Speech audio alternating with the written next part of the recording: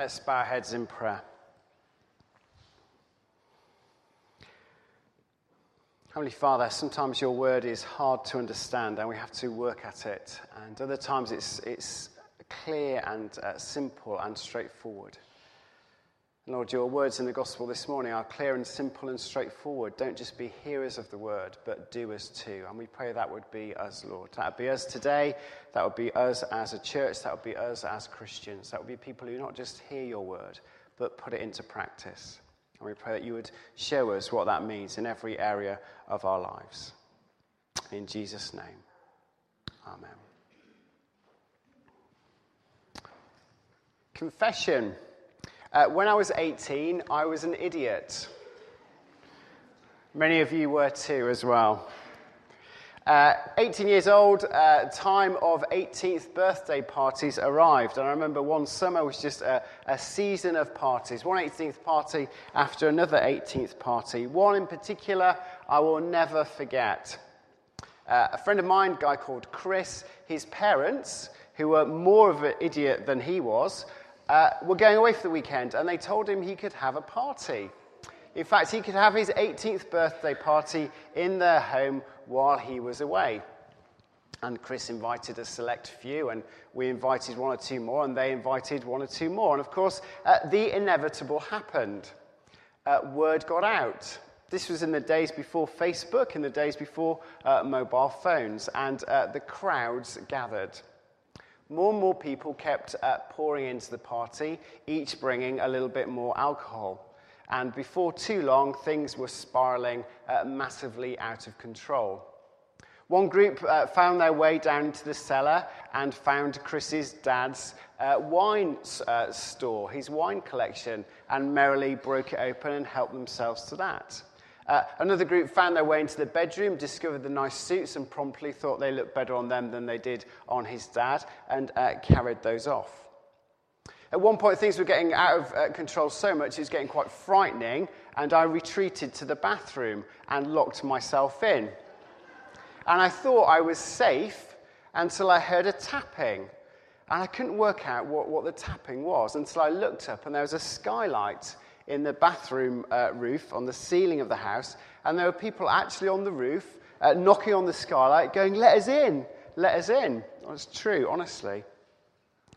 Well, it wasn't too long before the sound of sirens was heard and flashing blue light, and there was a stern knock at the door, and the police had arrived. And they announced in no uncertain terms, the party was over. The party was over. And all that was left for a few of us to do was to clear up the mess. Our story in the book of Daniel, Daniel's life today, is about a party which is gate-crashed. But it's not gate-crashed by some 18-year-old yobbos. It's not gate-crashed by some drunk teenagers. It's gate-crashed by God Almighty. God interrupts the festivities. God breaks in, and he breaks in with a solemn announcement. Your days are numbered. You've been weighed and found wanting. Your kingdom will be taken away. The party is over. It stops now. It's a message for Belshazzar. Who was Belshazzar? We'll just give you a little bit of context. Our life of Daniel so far, Daniel's been living under the reign of King Nebuchadnezzar. Where we are now is 25 years on. So although we've just moved a chapter in the book of Daniel, we've moved 25 years in Daniel's life. Daniel now is probably an older man, later middle-aged. He's still a ruler, a governor in Babylon. Nebuchadnezzar died, and in his place, or following after him, came another king, King Nabonidus. He had a son called Belshazzar, and they ruled together. They divided the kingdom of Babylon between them. Nabonidus, he ruled from Saudi Arabia. Belshazzar, the king in this story, he ruled from Babylon. And together they ruled for 25 years, shared the kind of empire between them. Around this time, another power is on the rise, Persia, what we now think of as Iran, basically, a bit more than that. And they're slowly, steadily growing. And Babylon, the Babylonian Empire, is slowly, steadily shrinking. And then there's a year of tragedy.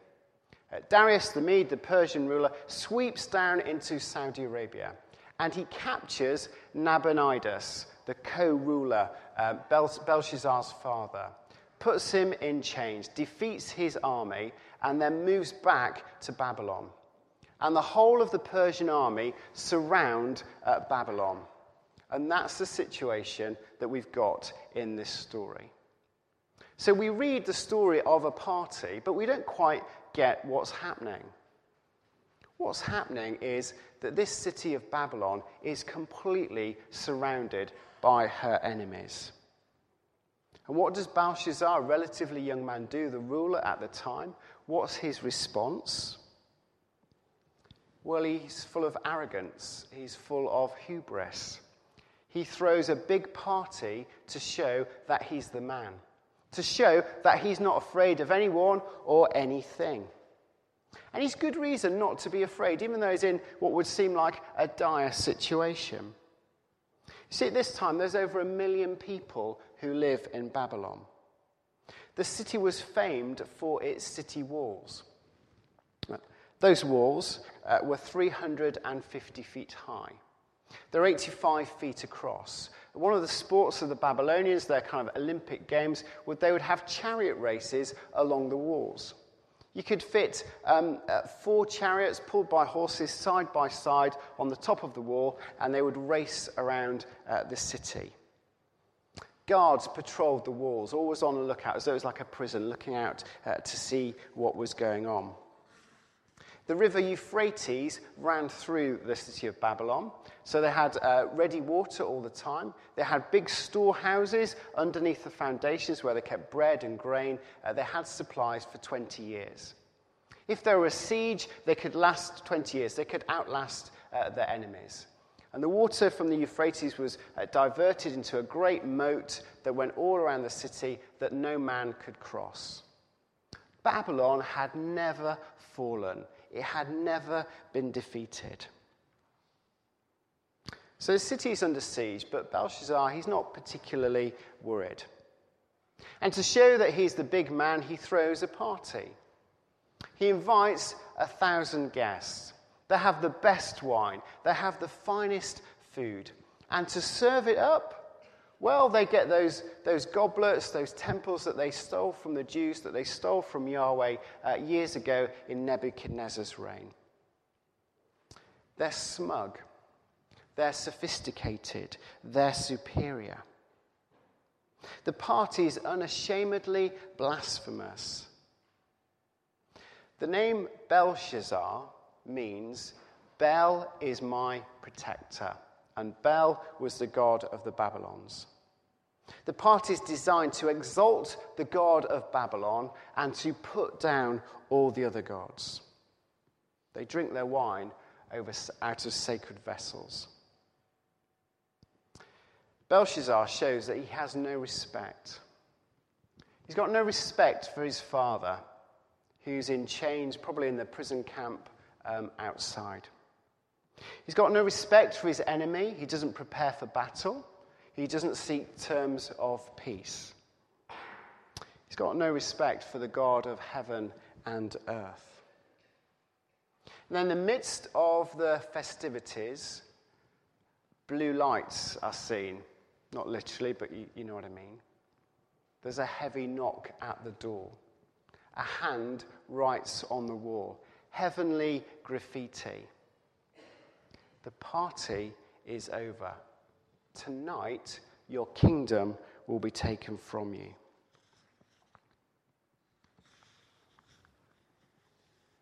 Verse 6 describes Belshazzar's reaction.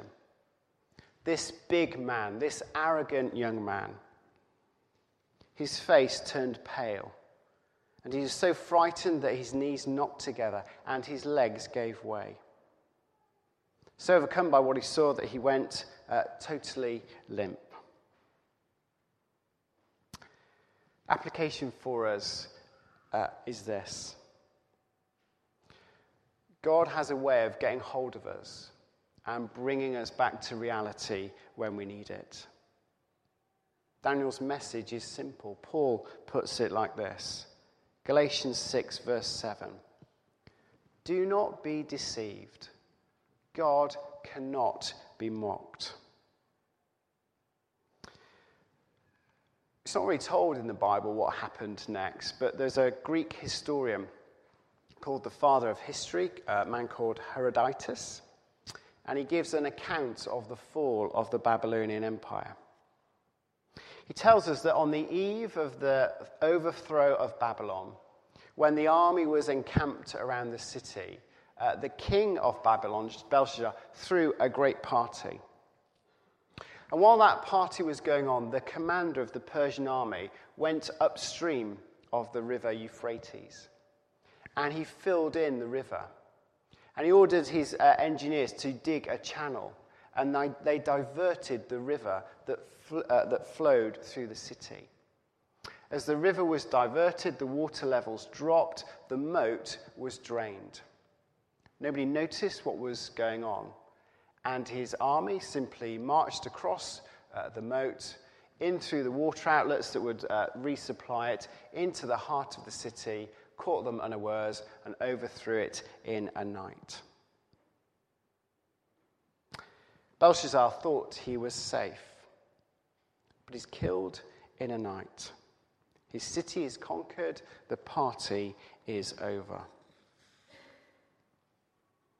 What does that mean for us today, thousands of years later? What relevance does this have for us?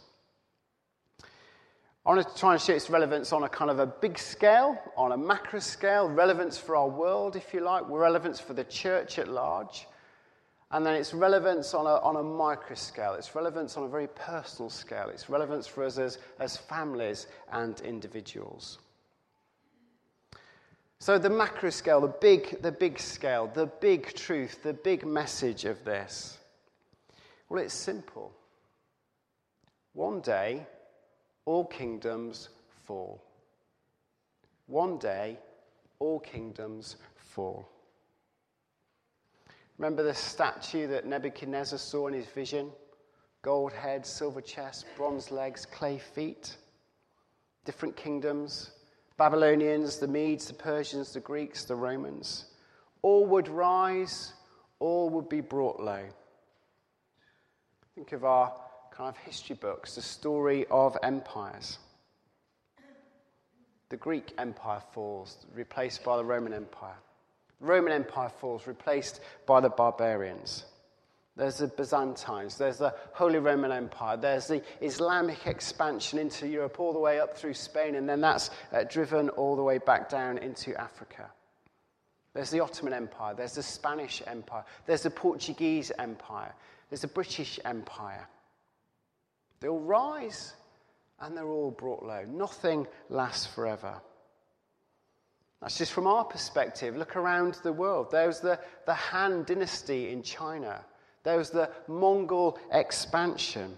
There was the Incan civilization. There was the Angkor Wat civilization. All rise, all fall. And sovereign over all, sovereign through all, is the God of heaven and earth. A God who is not to be mocked. If you live in one of those empires, if you live under one of these empires, at their height, they feel all-encompassing, they feel all-powerful, they feel as though they control every area of your life. They feel as though they will go on forever. Some leaders are good, some leaders are poor. Some leaders are wise, some leaders are arrogant. Some leaders put increasing pressure on their subjects, demand ever-increasing loyalty. Some empires demand ultimate loyalty. A loyalty that Christians can never give. Today in Egypt, there are demonstrations planned.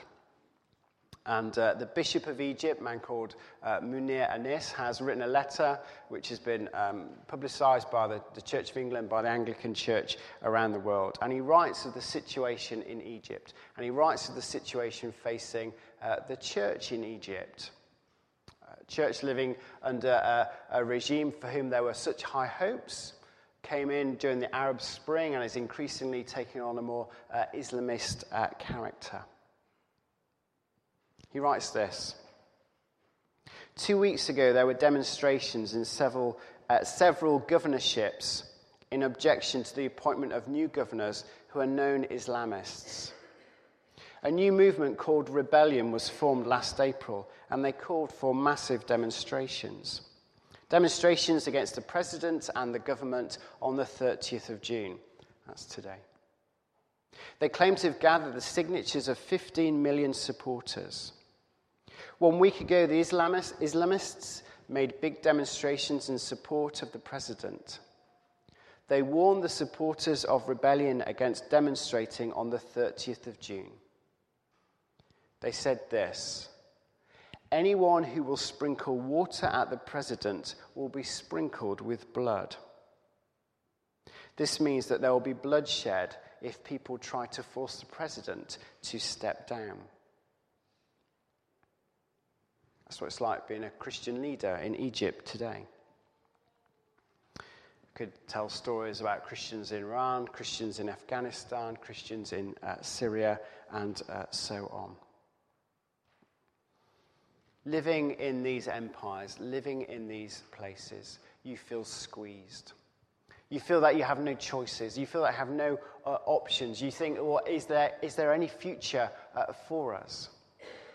But the big truth of this passage, the thing that should give us hope and give those Christians hope in these situations, is these kingdoms don't last forever. They don't last forever. There's just one kingdom that will last forever, and Christians are members of it. What did Jesus say? I'll build my church, and the gates of hell will not prevail against it. Every other Sunday here at St. Giles, we have Evensong. And one of the things that we do in Evensong is that we'll sing the Magnificat together. It's a very gentle service, very meditative service, very gentle piece of music, piece of liturgy, if you like. But the words are incendiary. The Magnificat is Mary's song. It's Mary's expression of praise when she finds out that she's going to bear Jesus. She says this: the Lord has mercy on those who fear him from generation to generation. He's shown strength with his arm. He has scattered the proud in their conceit. He casts down the mighty from their thrones, and he lifts up the lowly. This is a story of the righting of the wall. These empires, they won't last forever. The mighty will be brought low. God will not be mocked. Think of the fall of communism. Think of the collapse of the Berlin Wall. Think of the dismantling of apartheid. Think of these great changes the world has seen. Unthinkable generation ago. So that's the big picture, that's the big thing. But what about us? What does this mean for us? What does this mean for us here in West Bridgford in 2013? What does this mean on a personal level? Let me be very sort of personal here. Part of the message of this book, part of the message of this story, is an encouragement to stand firm under pressure.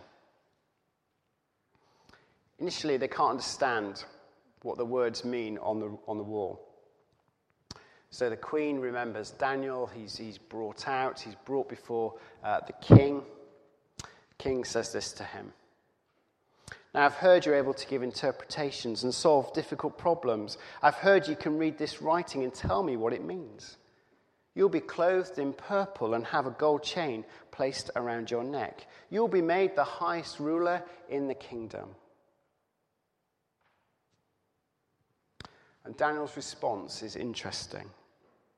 Verse 17. "You may keep your gifts. You may give your rewards to someone else.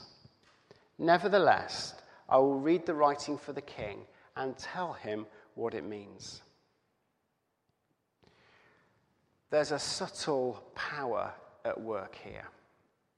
There's a subtle temptation here. There's a pressure building here on Daniel. Tell me what this means. But it better be good. It better be good. There's gold and power and authority for you here. Tell me what it means. But it better be good. There's a gift for you here if you tell me what I want to hear.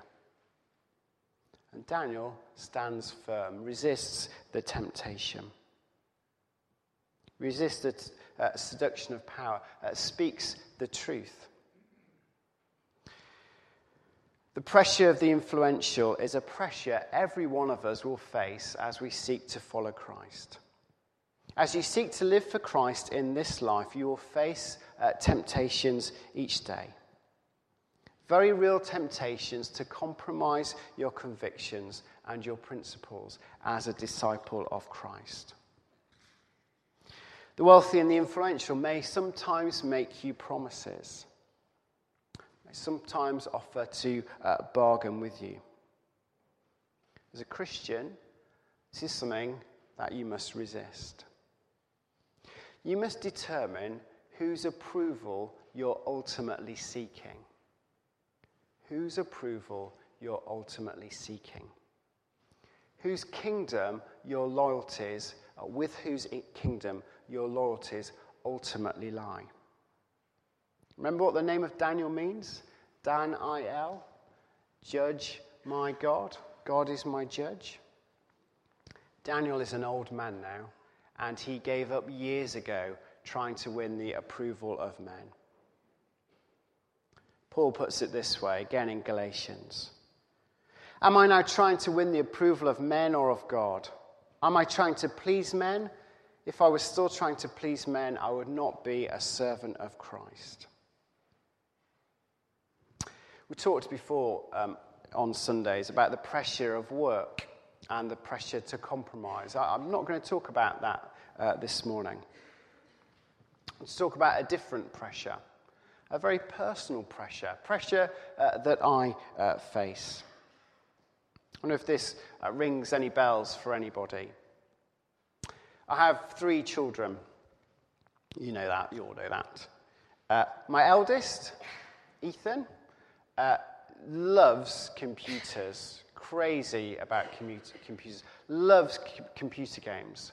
Loves playing online with his friends. There's a couple of games that they play. They all go online, all talk to each other online, all battle each other out there on the internet somewhere. Sunday mornings, popular time for his mates to get on the computer, go online, fight their battles. Battles in our house. Do you have to go to church? Do you have to do that? Pressure in our house. What are we going to do? Lily, my middle one, loves drama, part of a drama group, part of a theatre group. When we first started looking for a group for her to get involved in, we looked at rehearsal schedules, some on Saturdays, others on Sundays. For us, Sunday, not an option. Had to say no to some things that she would have loved to do. Battle, pressure, heartache. My youngest son, Aaron, football is his thing. He's good. Doesn't take after me. He's skilled. When we took him to sign up for football, went along a football club that all his mates play for. 6 years old, signing the forms. Can you do practice on a Saturday? Practice on a Sunday? Can you play matches on a Sunday? Actually, we can't do Sundays. Can't do Sundays. I have to do Saturdays. Three different pressures we face. Pressure on the scale of Munir and Nis in Egypt? Ridiculous, of course not. Pressure on the same scale of Christians in Syria? Of course not. Nowhere near. Nothing the same. Pressure nonetheless? Absolutely. Pressure that we have to say no to? Well, in a sense, it's cut and dried. I mean, I'm a vicar. Sundays are a big day for us. But for you face these pressures. You've got kids who are into sport or into computer or into other things. You've got partners who maybe wouldn't like to have you here every week on a Sunday. Pressures that you face. Some of you, pressures that are agonizing. Some of you talked with me about facing situations that feel like you're kind of tearing your family apart. Negotiating, wrestling, fighting, struggling. Some of us don't even think about these pressures. Some of us agonize over them and work at them and battle over them and shed tears over them. Some of us don't even give it a thought. Sunny day? Should you go to the park? Should you go to church? People coming over, so you stay at home, so you go to church. Conflicts arrive, scheduling problems arrive, no contest. Let's just go with the easy thing. It's easy to be forever running from one thing to the next, to just give in to the pressures, never face them. Snatching church when nothing else is on. But there's a consequence of living that way. The consequence is that you lose a sense of who you are in Christ. You lose a sense of belonging to a people of God, belonging to a community together, walking with Christ. Remember a couple of weeks ago I talked about Star Trek, the Borg. You'll be assimilated. Of course, the thing about being assimilated is you never realise you've been assimilated. You don't realise it's happened. You don't realise that you've lost your distinctiveness. Now, hear me. I'm not saying everybody has to be in church every single Sunday. It's not a rant by the vicar to say, you've got to be here and you've got to have your kids be here and this is how you do it. Okay? Hear what I'm saying. I'm not saying that. I'll show you my T-shirt this morning. I'm not Superman, don't worry.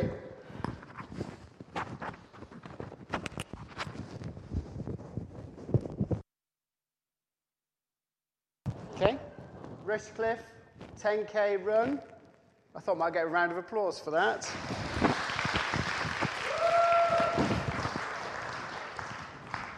Sunday morning, 10k. I was there, not here in St. Giles. We do get Sundays off occasionally. Made a choice. I'm going to do the run. Those of you who make choices on other days, I'm not talking about you have to be here every Sunday. I'm not saying that you don't fight with your kids, you don't have that. So I'm just saying there are pressures on us that always seek to pull us apart, pull us away from the community that is church, and we don't have to give in to those. Daniel stands firm. Daniel doesn't give in. The story of Daniel is a story of a man who doesn't give in. Last week, Nigel preached on Daniel's companions in the fiery furnace. And part of the story that he wasn't able to get to was the part where they're actually in the furnace. And at that moment, the king, Nebuchadnezzar, looks through into the furnace and he sees the three companions in there, Shadrach, Meshach, Abednego. And he sees a fourth person in there. And he says, one like the Son of Man was in there as well. Somebody else was standing there with them. Was it an angel? Was it God? Who was it? We don't know. But somebody else stood with them and strengthened them. My message this morning is not, you should do this or you should do that. My message this morning is, you can stand. You can stand because Christ stands with you. Paul wrote, I can do all things through Christ who is my strength. Isaiah 43. Do not fear, for I have redeemed you. I've summoned you by name, you are mine. When you pass through the waters, I'll be with you. When you go through the rivers, they will not sweep over you. When you walk through the fire, you will not be burned. The flames will not set you ablaze. For I, the Lord your God, am with you. For some of us, the pressures that we face at work or at home or wherever we are they feel overwhelming. They feel like waters that will sweep us away. They feel like fire that will burn us up. We feel weak. But the message of the gospel is that we can stand. We can stand because Christ stands with us. Let's pray.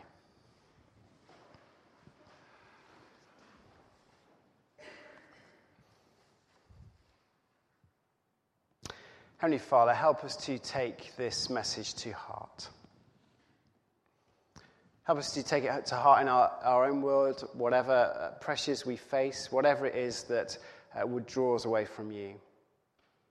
Whether it's the heartache of families and children, whether it's pressure from husbands and wives or parents, whether it's conflict at work, where we feel it's difficult to stand and difficult to maintain our integrity. Lord, would you make us aware of you standing with us? Would you make us aware of the strength that we have in you and help us to take hold of it? And Lord, we pray for our brothers and sisters who face far, far greater dangers than we ever will. We pray for the church in Egypt, the church in Syria, the church in Iran, the church in Iraq. And we pray that you would strengthen it and guide it, and you would protect it and bless it and cause it to prosper. In Jesus' name, amen.